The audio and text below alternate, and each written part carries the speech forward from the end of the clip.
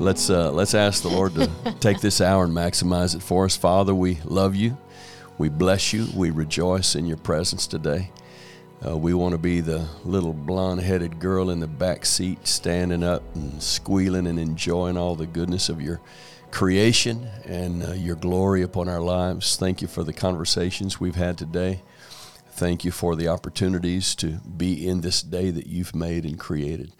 We're so glad that we could partner with you, walk with you, know you, enjoy you as Papa. Mm-hmm. We bless you, Holy Spirit, for speaking to us, in us, through us, sharpen us as we talk with one another today. In Jesus' name. Well, I want to do just a little bit of teaching here to begin with to kind of get us launched in a new idea that's got me kind of revved up, and it's kind of a new search engine, and I'm internal search engine, I'd say, in terms of a way to see Jesus trying to point us to something that was yet to come, and that was the unfolding of sonship. And I was just thinking about how many layers the Lord's kind of taken me through on this journey over the years, and I thought you might be interested in just kind of seeing how it's kind of unfolded for me. And so I put it this way: if you were hungry to discover sonship for yourself, here are like 7 layers I would encourage you to study. The first, which was where I got captured, was in John 13 through 17, which is the Last Supper, and the Lord just opening his heart, pouring out his heart, saying it like it is. He's talking plainly to them. And of course, in that dialogue, he talks about the Father, I think 44 or 48 times. And in the middle of that, then he introduces the Holy Spirit in a brand new way and powerful way. John 13 through 17, Jesus speaks clearly about union. I'm in you and you are in me, in this powerful metaphor that he gives us, which is totally infusion in union, is this communion. Take this bread and eat it. Take this cup and drink it. I'm in you, you're in me. Second layer, I would say, is study Romans 8 and Galatians 4, where Paul just comes out and says, the Holy Spirit in you is not to try to make you feel like a sinner. He's burning in you the reality of your sonship through the Abba cry. Romans chapter 8 and Galatians chapter 4. And then the third layer, which was just a couple of years ago, was Ephesians chapter 1, verse 5 and 6, where Paul tells us that before the foundation of the world, God knew us, God chose us, and ordained us as sons. And when the Lord showed that to me in Bogota, he said, I'm going to show you something you've never seen before, though it's been there all along. And then he said, before I knew you as a sinner, I knew you as a son. That shook me to the core. And then I would say the fourth layer would be to study the meaning of the names of the 12 sons of Jacob, the tribes. In those names, we've discovered are the pointers. So it shows us that way back in the beginning, well, of course, it's Jacob's sons. What is he going to show us through Jacob's sons? He's going to reveal to us the characteristics of sonship. So if you've not studied the 12 names of the sons, and then you have to notice that Dan is dropped out and Manasseh is put in, and that's what got me on that, was in Revelations, where John the Revelator mentions those 12 names 3 different times, but Dan's not there. Dan means judgment. Manasseh takes his place, and Manasseh means forgive and forget. So that opened up a whole new realm for me. And then the fifth layer would be the study of the orphan characteristics of the Old Testament. And of course, the Old Testament is full of the analogies of orphans, real orphans, and then those with orphan hearts, orphan leadership. Saul was a classic orphan leader, and that's a great place to go. And just Easter Sunday, I just discovered in a new way that Jonah, the story of Jonah as the story of Israel itself, one running from their calling to bring the nations to Zion. Jonah was a picture of an orphan, self-preservation, trying to save himself in the middle of God's call. And it brings us then to Revelations, and most of you that have been a round table of friends the last couple of months have known the Lord's taken me through a journey in Revelations, which I never wanted to go on.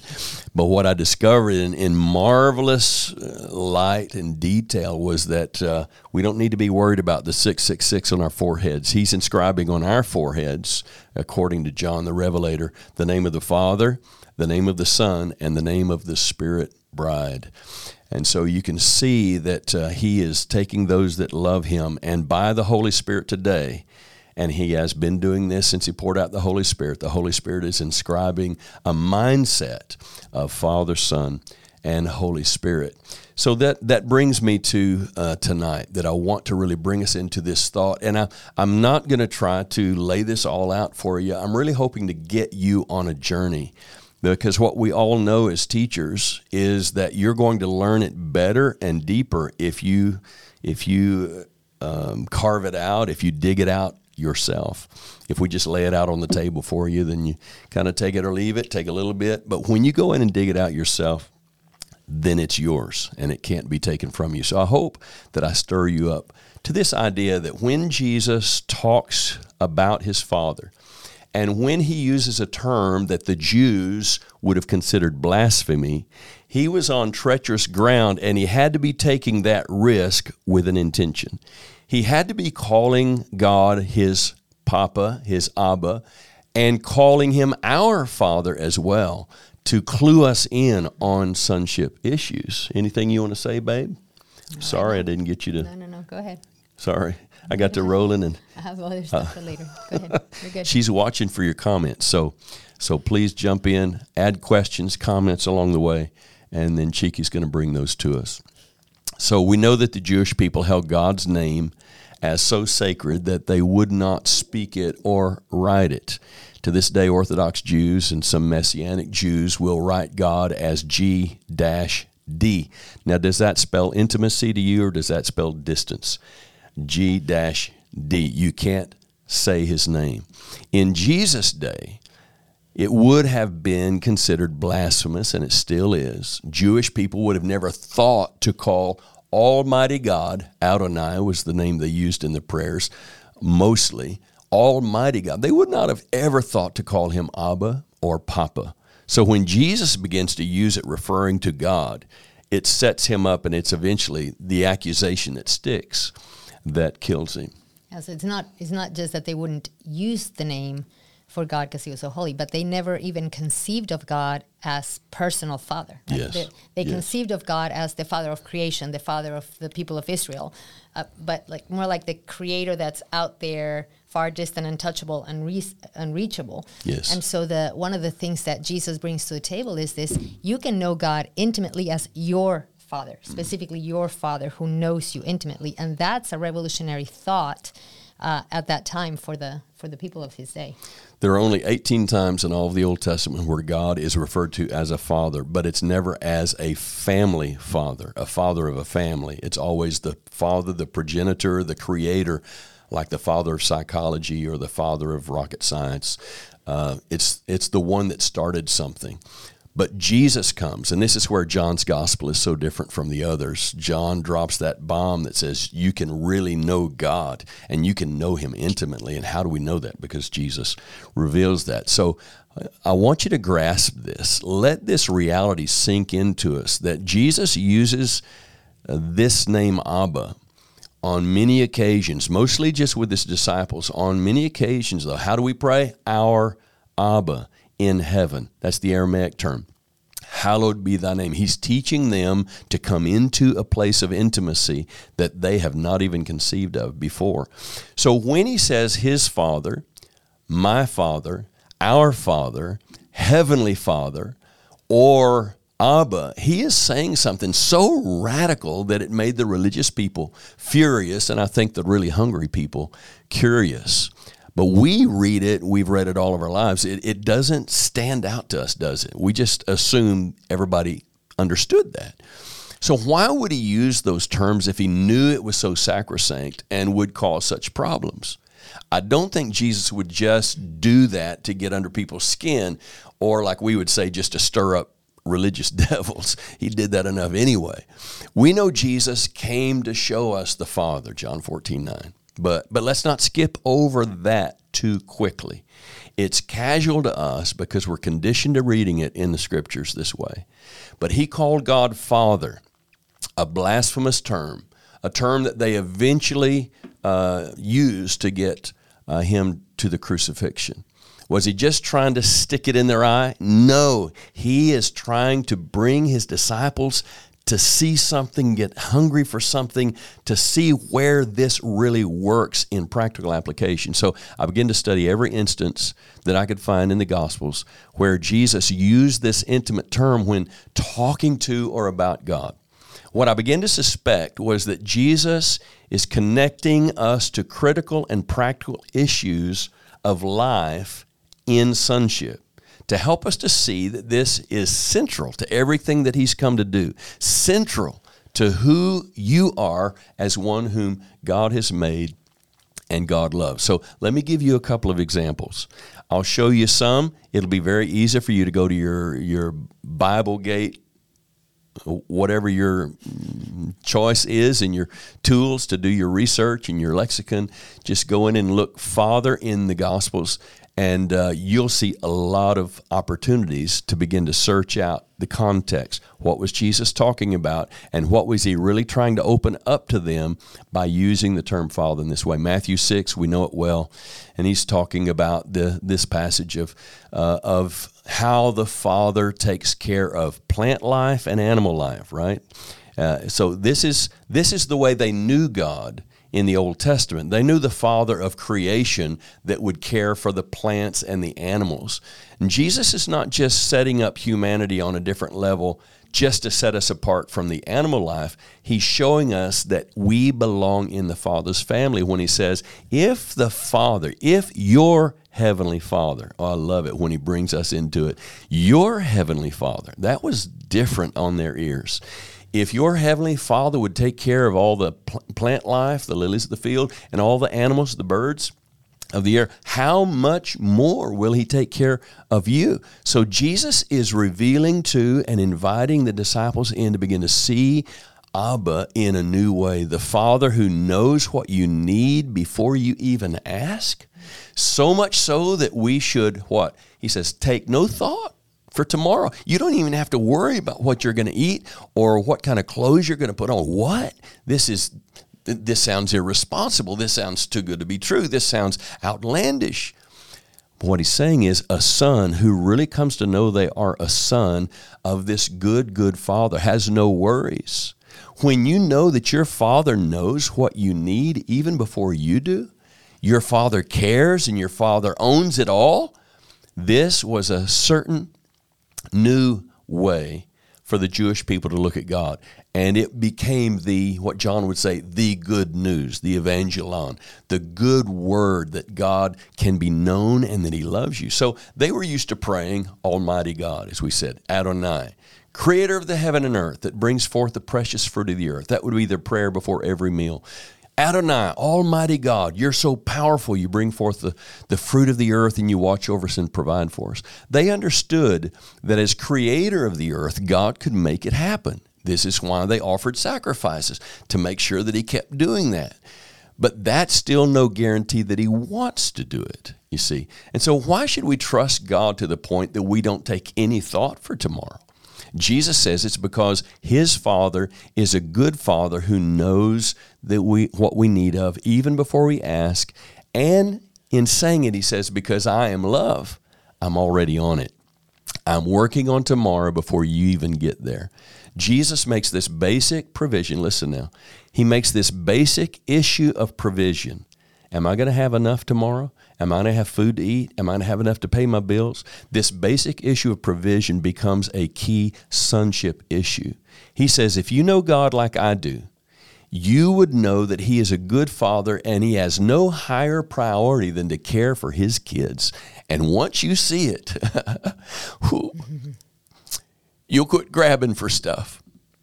You'll drop the whole game of self-preservation and self-provision. Once you see that God knows you, loves you, cares for you more than the birds, the animals, the lilies, it's a sonship issue. Matthew 6 is an explosion of sonship and the Father's love for us. And Jesus pulls us in when he says, our Father, our Heavenly Father, thinks this way. Notice Jesus didn't say Adonai is almighty and he's big enough to provide for you. Well, of course he is.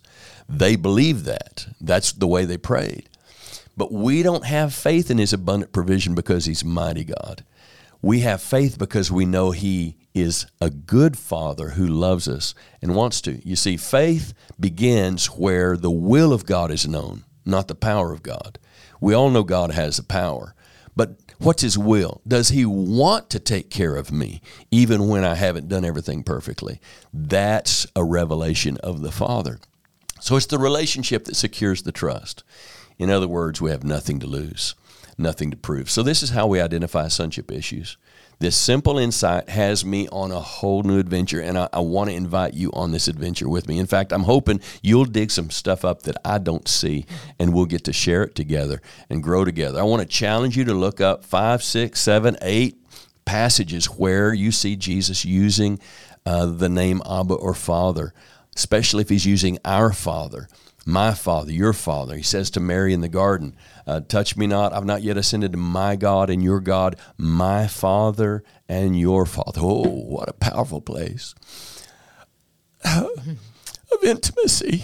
Jesus brings Mary right, the day of his resurrection, brings her right in. You don't have to stay out at a distance anymore. He's pointing to life. He's showing us that sonship is the key. Let me just give you one more. And then we just want to open it up. I know you've got some stuff you want to share. So I want to take you over to Peter's revelation that Jesus is the Messiah, Matthew chapter 16. And what we see here is that sonship is a revelation issue, and revelation is a sonship issue. And let me talk about that. Matthew 16, 17, Peter receives a revelation that Jesus is the Messiah. And then what does Jesus say?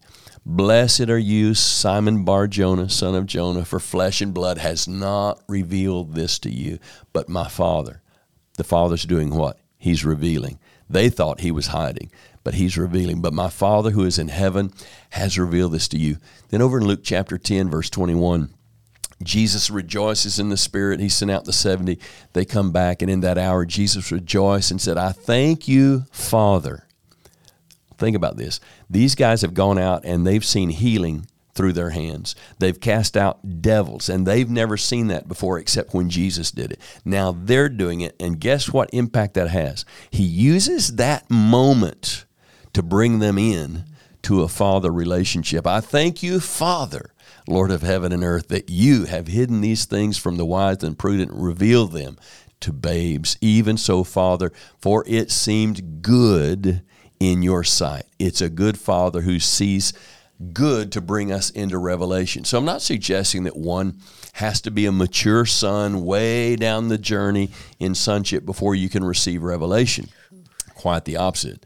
I am saying that Jesus is identifying how sonship comes by a process of revelation in our spirit. We talk about 1 Corinthians chapter 2 is the real detailed breakdown that Paul gives us. We know Holy Spirit is the agent for transformation. The Abba cry in our hearts is the Holy Spirit doing work in us.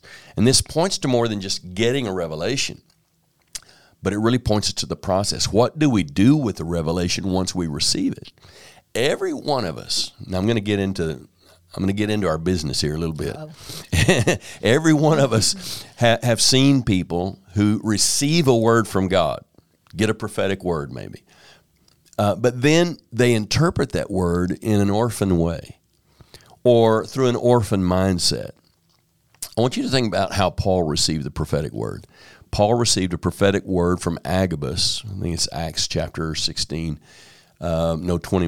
And he goes to Jerusalem. Agabus says, if you go to Jerusalem, you're going to be bound. And he takes his own girdle and he binds him up. In other words, you're going to be thrown in prison. You're going to be arrested, thrown in prison. And Paul says, wait, everywhere I go, the Spirit bears witness that this is going to happen. But how did Paul apply that prophetic word? I know how I would have applied it. Don't go to Jerusalem, because I'm not particularly fond of going to jail. But listen how Paul applied it. Through the orphan mindset or self-preservation? No. He said, oh my, I can't go to Jerusalem or I'll go to jail. Oh, God forbid that I'd go to jail. No, he wasn't concerned about self-preservation. He wasn't concerned about going to jail.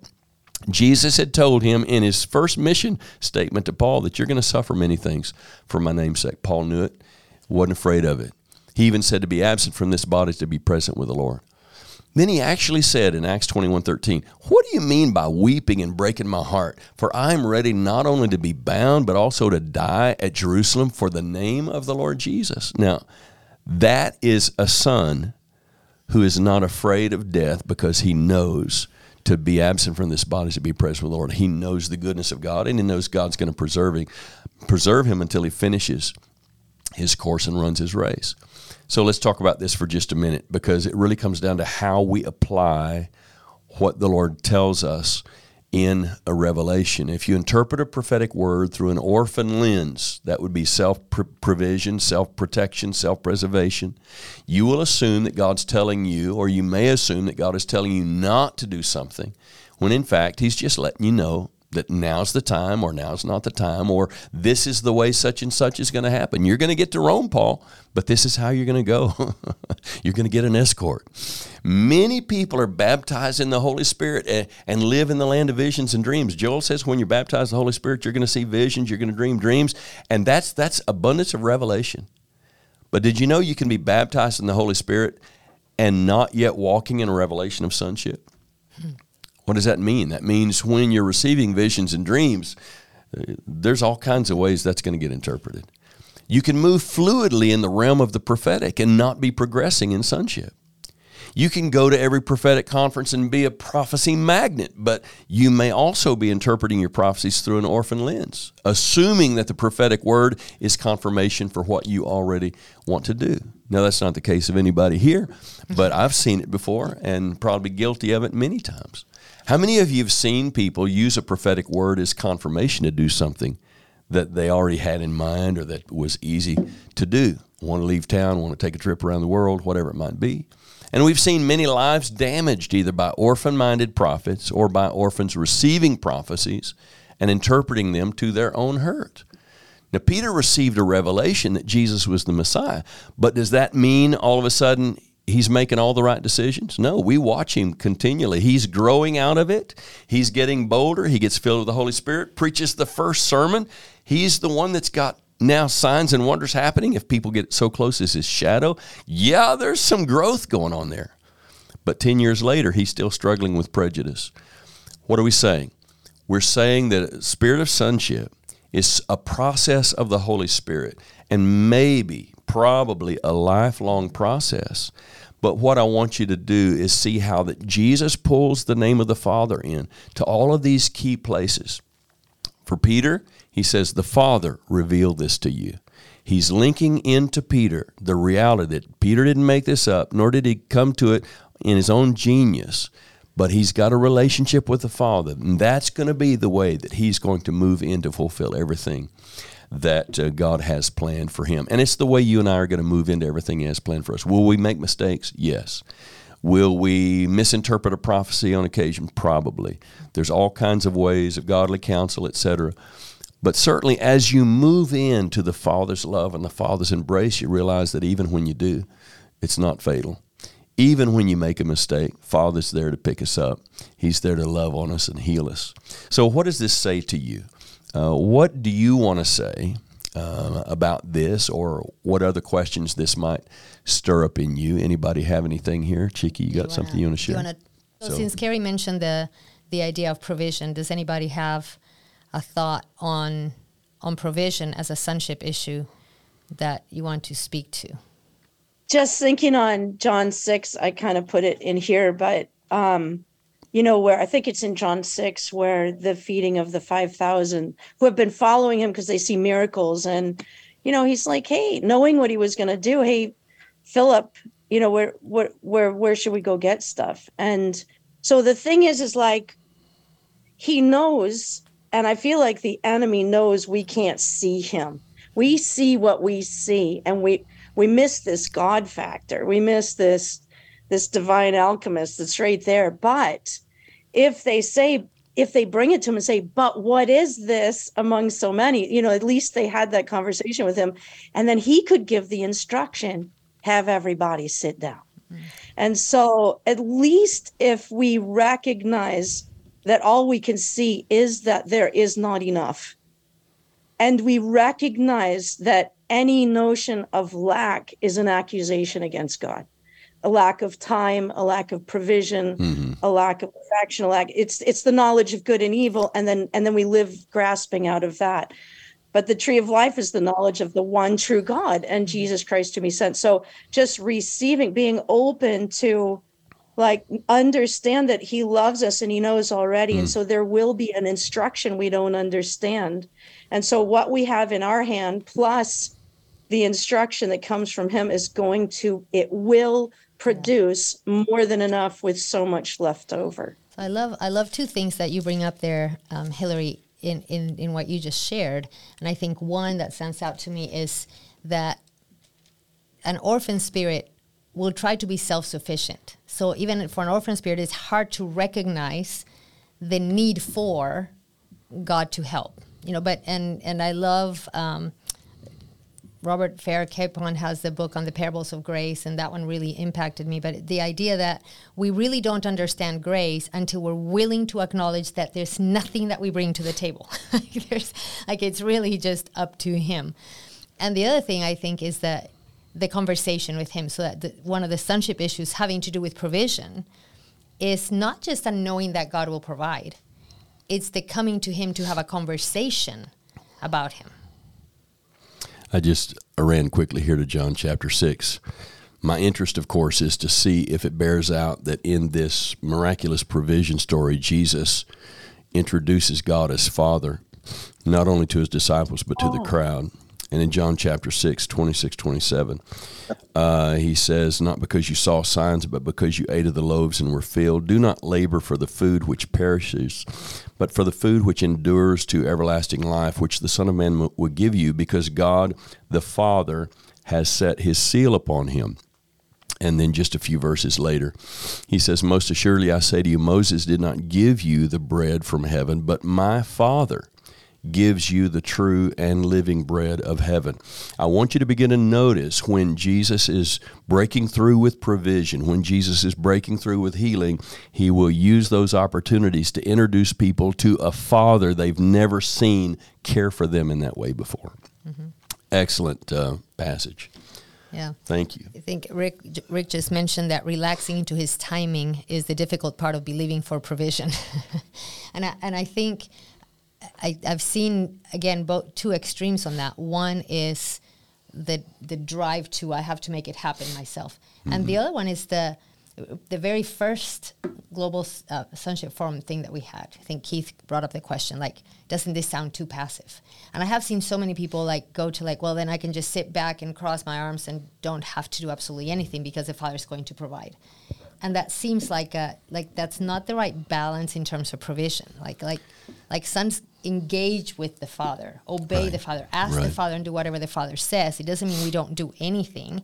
It means we do what he tells us to do. So the timing issue that you bring up, Rick, is huge because it's really the learning how to walk out what the Father's saying. Right.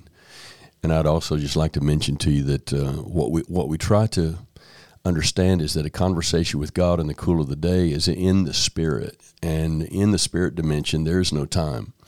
And the more you're with him in the Spirit, the more time means very little to you. In the Spirit, there's no pressure. There's no impulse of time. Oh, I'm running out of time. I got to do this quick. I got to hurry. I got to make this happen. Because in the Spirit is eternity. There's no clock ticking in the Spirit. Right? So you can always tell if you're in the Spirit or not in the Spirit by the pressure you feel to meet the clock, to meet the deadlines, to meet the pressures and the pulls. And that's why the Father keeps inviting us into this place of intimacy with him. He wants us to walk with him in the cool of the day because in that place, there's no sense of time, no sense of pressure. That's where we really get the bath. We get the shower from heaven that washes us from this sense that I'm not doing enough, I'm not being enough, I'm not saying enough, I've got to do more, I got to work harder, And if you get in the Spirit, yes, people will look at that and say, where are your goals? Where's your 5-year plan? You look, but I always go back to looking at Jesus. Jesus is the perfect son. I think he looked very relaxed, but he was always busy. Busy in the sense that he was always about his Father's business. There is a difference between being herded and pushed and rushed into something and doing something because this is what the Father said to do. There should be a sense of dignity on our lives, this cool, calm spirit on us when we're walking with God. Is that always the case for me? No, it's not always the case. I feel the pressure coming on me sometimes. And that's why praying in the Spirit is, to me, the way to break through those barriers. And it is a real reality for us. We live in a very time-oriented world, a push-push world. And that's why the voice of the Spirit's always calling us back to walk with Him. Yeah. Seems to me that talking and hearing what you're saying right now, Carrie, that the one of the true measures of whether we're walking in sonship in terms of provision is not, are we having all our needs met, but are we being generous? because a lack of generosity shows that we're still trying to self-preserve. Yes. Right? And so I think the real sonship is going beyond having our needs met and being free to be generous on every occasion, even if that means that the numbers don't look right in our mind. Right. We talk about the competition of generosity, and we say that that's the only competition that you don't keep score. And the sense of having lack, the sense of not making enough, not doing enough is keeping score. I'm keeping score with other people that are making more than me. I'm keeping score with how much I made last year. So as the Holy Spirit begins to give us this sense that I don't have to take thought for money. He's already in tomorrow. He's got that for me. I'm just going to praise you now. I'm going to bless you now. Doesn't mean I sit on the couch and watch TV and launch a GoFundMe page. It doesn't mean I do any of those things. It doesn't mean that every time I pray, I'm praying out my needs so somebody will hear it, and maybe God will speak to them. No, it means there's this peace on you that it's going to come. And if it doesn't come the way you think it will, it doesn't mean God's any less God. It means He's actually bigger. He's working, and He's doing what He's going to do. That does require us to stay in His presence, doesn't it? That's the thing I love about worship. We don't worship for worship's sake. We don't worship. Worship is where we come and we open our hearts up to Him, and we get into that timeless place where there's no rush, no push, only His words that create faith in us. Mm-hmm. Any other thoughts on provision? Jeremy, you're raising your hand, I think. Is that just a praise, or is it something you want to say? No. No, we actually, although praise is our thing for sure. But no, I wanted to actually touch on the provision thing, because I think that's something that Holly and I have walked out and lived out even before we really had an understanding of around. We had language for sonship, but not the revelation aspect of it. But that's only because we didn't know that's actually what the Father was teaching us. So even 10 and 12 years ago, this whole thing about provision, the Lord was really bringing us to this place of understanding that He is the one that sustains us, and was getting ready to take us into a pretty radical journey of living completely by faith. Yes. And so we've done that now for about a decade, and He has shown up. I mean, we have thousands of testimonies of miracles of provision and multiplication and all of those things.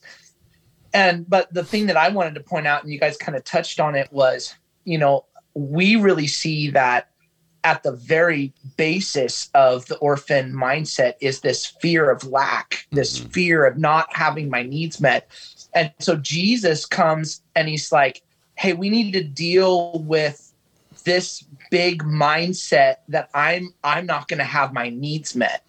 And He even says this thing in Matthew 6, where in the context of, worrying about food or clothing or shelter or anything like that, He says that those thoughts dominate the minds of unbelievers.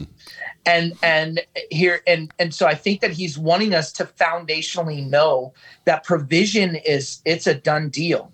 This isn't something that you need to consume your thought life with, and you're designed to have an experiential revelation, a gnosko, an experiential knowledge of how God provides for you, so that you can begin to be other-centered. We will never, ever be other-centered. We, like Chiki was saying, we're not going to have that generous heart because we're going to be so consumed with, oh my gosh, are we going to have enough this month? Or am I going to have enough, to just meet my own needs? And so there's such a place, if we're going to actually move into what it means to be a son, and especially mature sons who know my Father at the very foundation. I know I'm going to be taken care of. I will have what I need to have when I need to have it.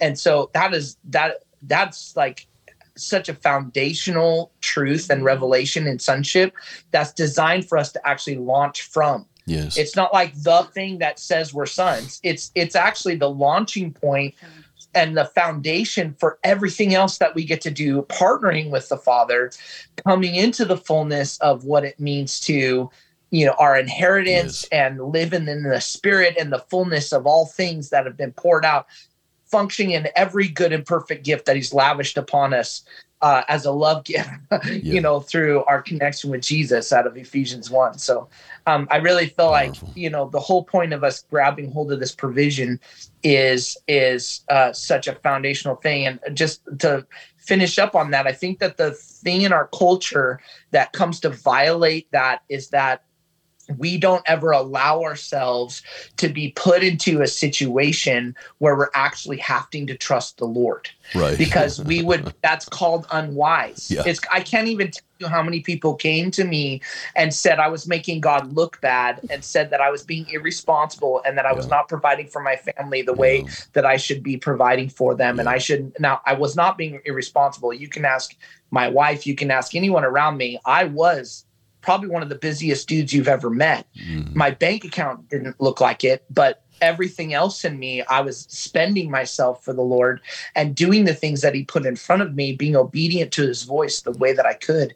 And so I think that because it doesn't match our worldview, especially the Western worldview about how we're supposed to do life, we would call it irresponsible, or I was called all sorts of things, but we don't ever allow ourselves to get to the point where we actually experience God being our sole provider. I think Cheeky likes to say, I wanted to take a step of faith that required no faith. Looks like faith, but really wasn't. That's powerful. You guys have lived it. And Jeremy, it'd be great if you came to our Sons and Daughters Conference in October, ready to share something along those lines, because that's the plan. the real issue is for us to get on the Father's business, right? To get on the Father's mission. This is the whole thing the earth is groaning for, waiting for the sons and daughters to get up and get on the Father's mission. And what's keeping us from getting on that mission? What's keeping us from getting on is we're afraid we'll run out of stuff. We're afraid somehow He won't provide for us. I love something Gabe Reedy wrote here that ties right along with that. Great summary. The orphan spirit separates provision from the Father, but sons see the provision in the person, and really good. That is the key. That's good. So very good. Write that down. All right. So let's talk. I know we have mindful of the time. So do we want to jump on the prophetic real quick? And does anybody have any comments on the prophetic? I think Josh, you had something up here on the prophetic you want to talk about. That you have audio. I think he may not have audio. So Josh Wheeler says, I've experienced orphan-minded people giving a prophetic word to another person, but that message was something they actually desired for themselves. And so they prophesy it over others. And it says it's sad when a living, it is a sad way of living a pseudo-vicarious life through others instead of living in one's true sonship identity, in genuine trust and contentment sourced by one's relationship with Abba. I call it goodwill projections. Yeah. A lot of prophecies are just goodwill projections. I like you as a person. I want good things to happen to you, so I'm going to speak that big international ministry. It's always got to be global, and I think that's good. I mean, I think there's this part of us as believers. We want to encourage one another, and we should encourage one another. You just don't have to say, "Thus saith the Lord." It doesn't have to be that, because then people take that and it becomes a burden, a yoke on them. Now I got to go make this happen. No, you don't. If the Father said it, He'll do it. And we just keep our hearts open. That's a really good word. Yeah. One of the things I've been thinking recently about the prophetic. We were talking about in your Easter message about the idea that there's no resurrection without a death, and we want Jesus' victory without having to go through anything, but we don't. Jesus never said that we can avoid every bad thing that we fear. He said, in this world we shall have tribulation, but we can be of a good cheer. And I started thinking about a lot of prophetic words that it's stories about prophecies and how they were fulfilled. And many of them came right before something really bad happened to the person. And it's like there's a prophetic word that says, you're going to abound financially, and then the person loses a job the next week. Or I remember in my situation, right before my late husband passed away, the Lord had given me a prophetic word about your days are not over and there's going to be a ministry. And I think a lot of times we have forgotten that one function of the prophetic is to give us the strength that we need while we're going through something difficult.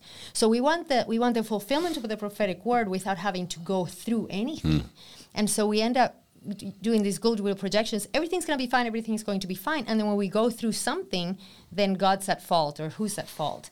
Because it doesn't work. But I think sons recognize the grace of the Father in speaking to us things that we need to know that are going to carry us through something difficult. We'll go back to Agabus prophesying for Paul. He's telling him what's about to happen. Was that so that Paul wouldn't go? That's the way we would interpret it. But no, Paul saw it. Okay, God's encouraging me. He's prepared me. He's letting me know ahead of time what's going to happen, and I'm going to be ready for it. His grace will be sufficient, as Jesus told him. So I think we'd probably have a lot less people going to prophetic conferences if they knew they get a prophecy that's going to prepare them for something to come. I'm not against prophetic conferences. I mention it, and I laugh about it because we have a tendency for the prophets to all go get in their thing, and the pastors all get in their thing, and the apostles get in their thing, when we're supposed to be together, sharpening each other and balancing each other out. I do believe in revelation. I do. I believe that the greatest thing you can walk in is a spirit of wisdom and revelation with Jesus, where you know that you know that you know. I am for revelation. I think what we're trying to say in a pastoral way is that just because you receive a revelation doesn't mean you've yet walked out the balance of that in a sonship kind of way. We then have to take what the Lord has said, continue a conversation with him until he really lets us see what that's supposed to do in our lives. Sonship is the thing. It's the incubator. It's the hothouse. It's where all of these words grow in us and become a reality in our lives. Mm-hmm.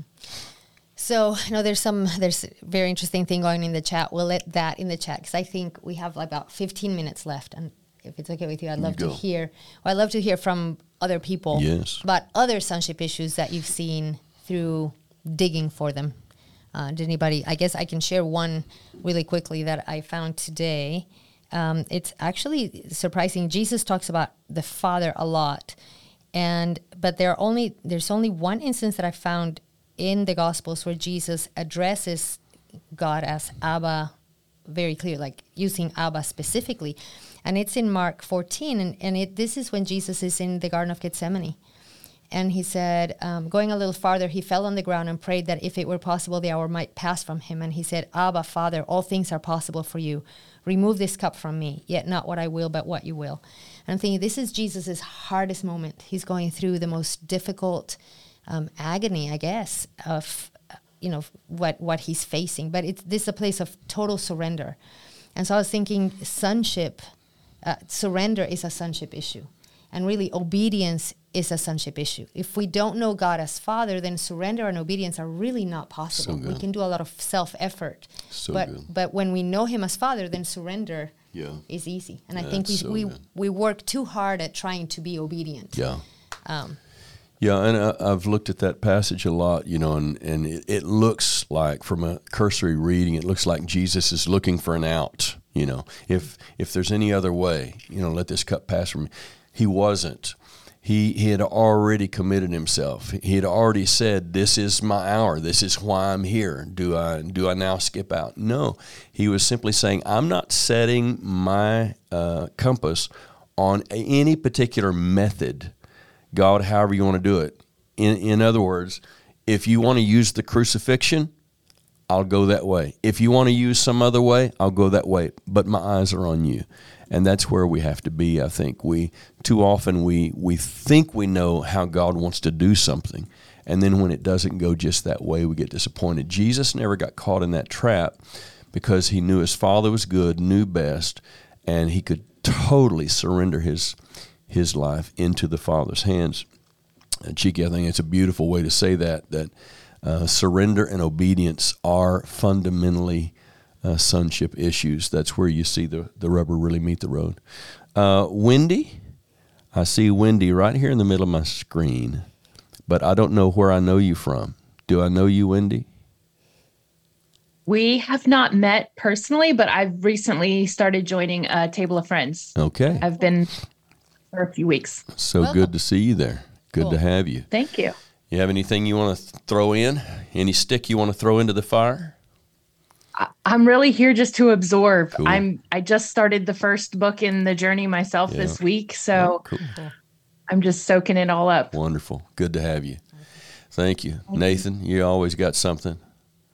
No, I was actually thinking about a lot of and I lost my note that I just had of what I, trying to keep it organized, but through the prophecy and the provisions and all those, what I'm learning is, and to kind of chime off what Jeremy said about, putting yourself in a position to actually trust and walk in faith, with this transition I recently had, having to find a place to live, and I had no job, and I signed this 12-month lease with, okay, God, here goes. Here's your shot.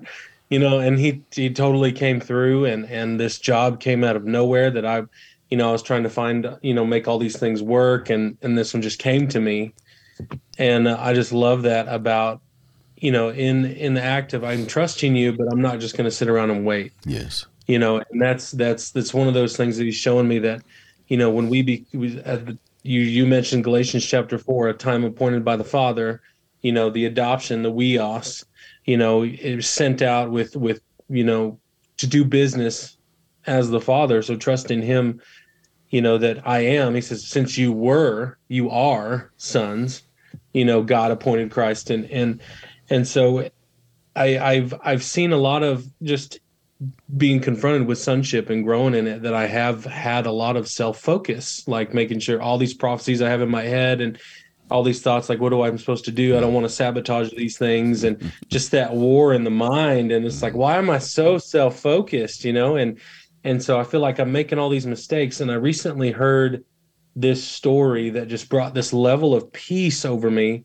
It's about this, I'm going to try to be quick, this Persian rug maker who's like super famous over in the Middle East and kind of Western Asia. And like, if you want one of them rugs, you're spending tens of thousands of dollars and you're on like a 10-year waiting list. And so he had this little 8-year-old daughter that they were going to make a rug together. And so they're weaving this rug together, and it's like everybody knows about it, and it's this just most beautiful rug you'd ever seen. And he was being interviewed, like, so she got your gift, like, to weave it. He says, oh, no, every stitch she made was wrong. And they're like, really? Well, how did it turn out so great? He says, I anticipated her mistakes and I wove them in to the whole thing. And I just started to cry. Like, that's the Father's provision. That's the Father, That's great. forethought He can and just do it. making it work, and Yes. his mercy and his grace and his love. And it's like, I had a conversation with John, how do we receive these things? We know these things, this revelation. How does it become, incarnational? And you mentioned the word earlier. And I've had this conscious practice of when I read the word believe in Scripture, when Jesus talks about your belief, like consciously read trust. Mm-hmm. Because I can believe those things about God, that that's what he's like and that's what he does, but I don't know if he really does it for me. Yeah. But if I trust him, it's for me. Yes. Yes, we've mechanized the term faith, thingified it, but faith is the same way. Faith, belief, trust. It really comes down to letting him be him. So powerful. Deborah. Yeah. Deborah, tell us what you have. You have to unmute. Yeah. Maybe Deborah's gone. Let's see. So good. I want to While Deborah tries to get, go I want to give you just a few points you might want to jot down in your search. Here's just some highlighters that I've seen in my search so far. when Jesus talks about the Father, our Father, my Father, you'll see these things and many more. You've already brought up some fantastic things I'm eager to look into. One is how we treat one another. How we treat one another. He says those that are peacemakers will be called sons of God. How we treat one another, and there's a number of verses on that. It's a sonship issue. We think we can just kind of cast people off and let it be. No, it's a relational thing, and that's the Father's heart, and so it becomes a sonship thing. Second one is whether or not we live in a spirit of generosity. That's already been talked about. Generosity is a sonship issue. It's not a mechanical, if I do this, then God will do that, so I'm going to twist his arm. It's living out of a sense of overflow that I'll never lack because I know he loves me. A third one that I've found so far is that whether we live in partnership with the Father's mission or we're just busy. You know, we've in our culture, we've traded in busyness for the Father's mission, and we thought that if we were busy enough, then that would suffice. And so we go on social media and talk about how tired and how worn out we are because we're so busy. Yeah, did the Father ask you to do it? That's the question. So he's going to deal with us about that. Is it religious works or is it a sonship partnership? So our busyness is a sonship issue. And then the last one, I've just got 4 bullet points here. Whether we are promoting ourselves or pointing to him is a sonship issue, self-promotion. And we see it everywhere. I see it everywhere in the church. Self-promotion, people trying to make a name for themselves and using all of the corporate vehicles, the worldly ways to self-promote. Why don't we let the Holy Spirit take us where he wants to take us and let Jesus promote us to the point he wants to promote us? I've got a feeling he knows how much we can handle. So that's always a sonship issue. So that we can just say, I'm not promoting myself. If I get promoted, it's because he's raising me up. So what else do you see? I would love to hear from you. There's more conversation. Deborah, go ahead and share with us what you got. Well, I had so many things that y'all were talking about in the prophetic and all the different things about the giving and all that.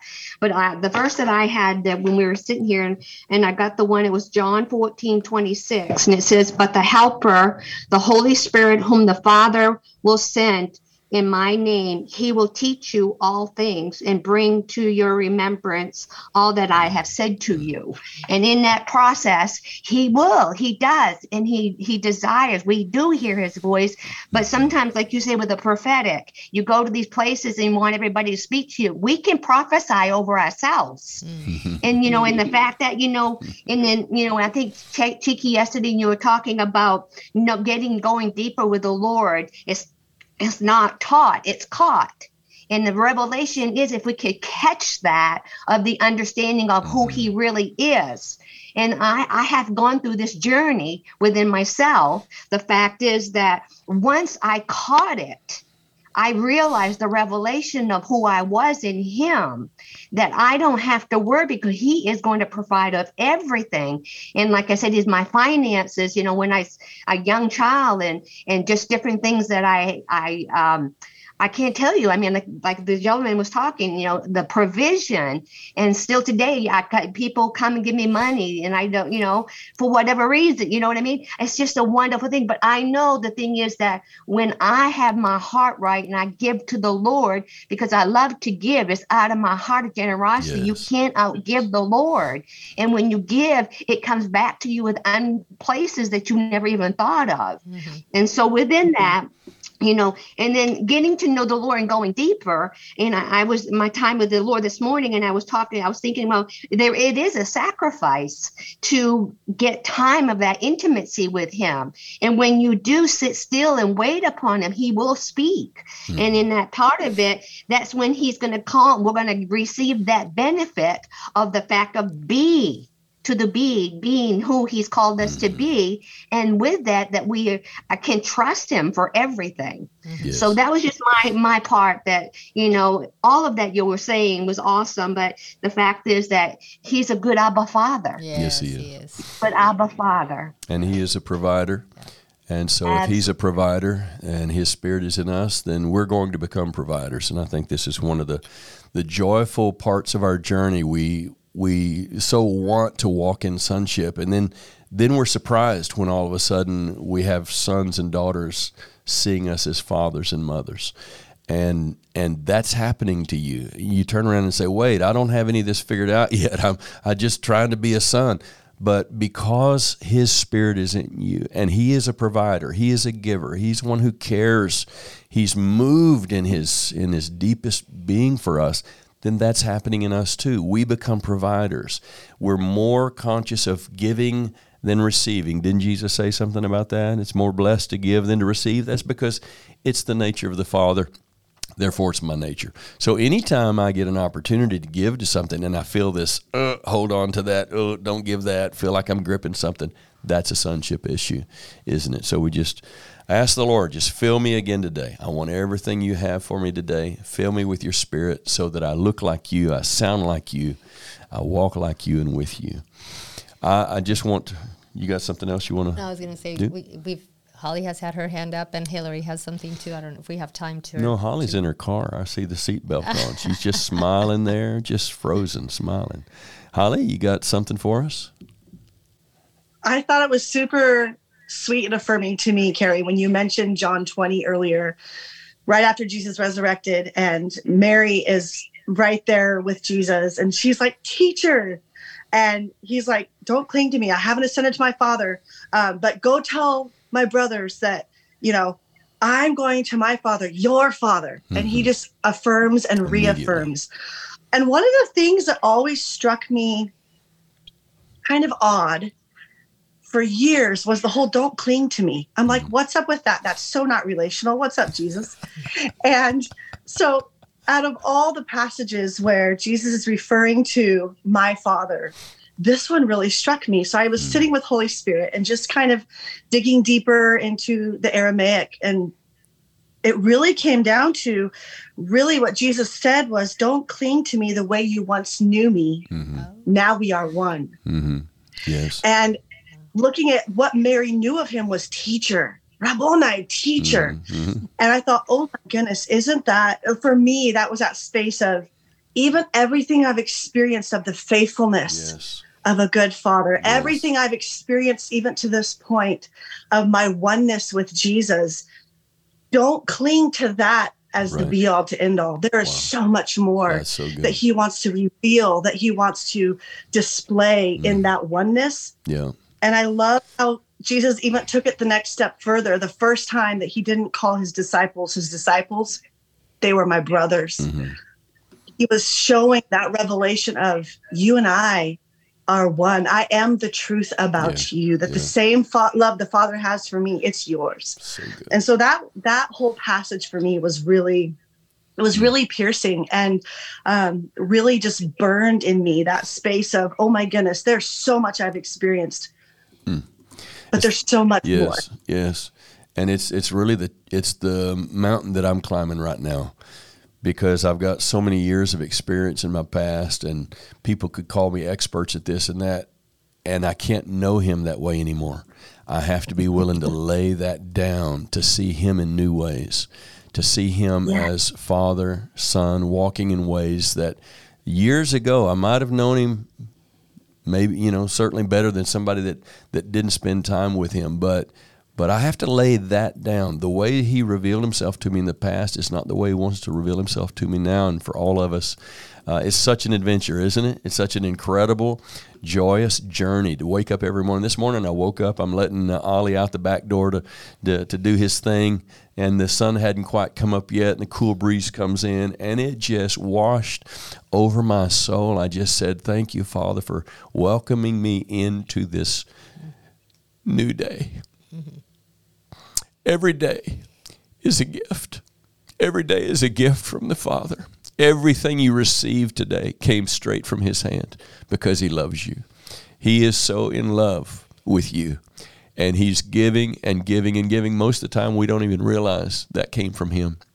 And unless we take time out. That's what Shabbat is about. Take some time out to reflect on what God did these previous days. We miss it, and then we get stuck, as you say, Holly, we get stuck in the way we used to know him, and we think that's enough. He's got so many new ways, so many things he wants to show us. Well, one last thing. Are we good?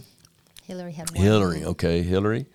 I have a question, and so I'm thinking through it, but in this, I never thought of these passages in, like Matthew 23 in terms of Father, the woe unto you, woe to you, woe to you. You love looking good on the outside. You love seeming to be holy, but you're dead. Your homes are abandoned and left destitute of God's help. And as I was sitting here thinking on okay, where is the invitation to the Father? And I wrote in after, they actually rejected that he would be a father time and time again. And then at the end, Jesus says, how often I would have gathered your children. So I just wonder, what you think of all that in terms of just fatherhood, and what I just think the wrenching heart of the Father. But I would love to hear how these passages strike you. There's no greater blinder than religion. And Jesus didn't have much patience, did he, with those that were standing and looking at the Son of God and demanding that he keep the rules. Not much patience with that religious spirit. Does that mean they didn't have an opportunity to know him? No, he was showing himself regularly to them. You see Nicodemus, you see Arimatheus, Joseph of Arimathea. You see different Pharisees that are coming to him in the night. And so he's receiving them. It's not like doors are all closed for you. It's just that they were so blind. And then the thing that really gets the Father's heart is the blinder leading the blind into a ditch. And so he drives out the money changers and says, don't you know that my Father's house is to be a house of prayer for all nations? And you can see that his passion is to get people past the hurdles and past the barriers of religion that has blinded them from the nature of a loving Father, to get them to see him for who he really is. So anytime you see Father, I just want to put it in your heart again as a challenge, because I want to learn from you. I want to learn from what the Lord shows you. Look in the Gospels especially, and of course Paul uses Father, John uses it, Peter uses it in their epistles. But where you see the term Father, look at the context and see how is Jesus trying to draw them in to a sonship reality with what he's saying to them and what he's showing them. Last thing I want to say to you, and I want to honor your time, put on your calendar October the 6th, 7th, and 8th. It's going to be a marvelous time together. It's our Sons and Daughters Conference. It's the first of, I trust, many. We'll be here in DFW. The plan is to have it at Table of Friends. I don't know if we'll have room for everybody. If we don't, we've got some places we can go. But we're looking at some mighty fun stuff coming up. We're going to have people coming in from Bogota and Oregon and who knows where else, maybe even Arkansas, Nathan. So we look forward to you coming. And I think in my heart is for people that have a heart for sonship, we're gonna come in. We're just gonna ask the Holy Spirit to give us all a B12 shot in the Holy Ghost, just to take us up a couple of notches in our understanding, sharpening one another, realizing that we're all on this journey together. And I'll just remind you, you don't have to worry about all the junk that's going on in the world today. In the middle of all of this, there are those that are going to be willing to say only humanism can figure this out, and they're getting 666 engraved on their foreheads. And at the same time, the Scripture tells us that God is with restraining judgment on this world until the lovers of God have the name of the Father, the name of the Son, and the name of the bride, the Spirit and the bride, on our foreheads. That is mindset. Until we get a mindset of sonship, a mindset that the Father's bringing it all back to Him in His way and in His glory. So we can rest in that. We don't have to get drug into the fights that our world is just swallowed up in hatred about. So let's learn to bless our governors, our leaders, our presidents, those that are in positions of authority. Doesn't mean they're doing it right. It just means if we bless them, we'll keep our heart right towards them, and God will be able to work in their lives. Father, I just thank you for these lovers of God who are having your name and the name of the Son inscribed on our foreheads, our mindset of our heart and mind. We thank you that you're using us in marvelous ways. Teach us and train us even tonight while we sleep. Train our thoughts in the night season. When we wake up in the morning, may we hear you singing over us and the invitation to come and sing and dance with you. We bless you for it. We thank you for all you're doing in Jesus' mighty name. Everybody said? Amen. Amen. I love you much. Thank you for being with us. You've honored us with your time, and we trust that it'll bring a lot of benefit to you, especially as you dig into those Gospels and see the context of it. Have a great week. If you have other thoughts that come to you, please email them to us. Keep that coming. We want to learn from you, and more and more time. As we go in these next few months, we're going to have some of you coming on as guests with us, and Ethan's going to help us figure out how to do that. But we'll give much more of the time for various ones of us to speak. Love you much. God bless you. Love you. Bye-bye. Bye.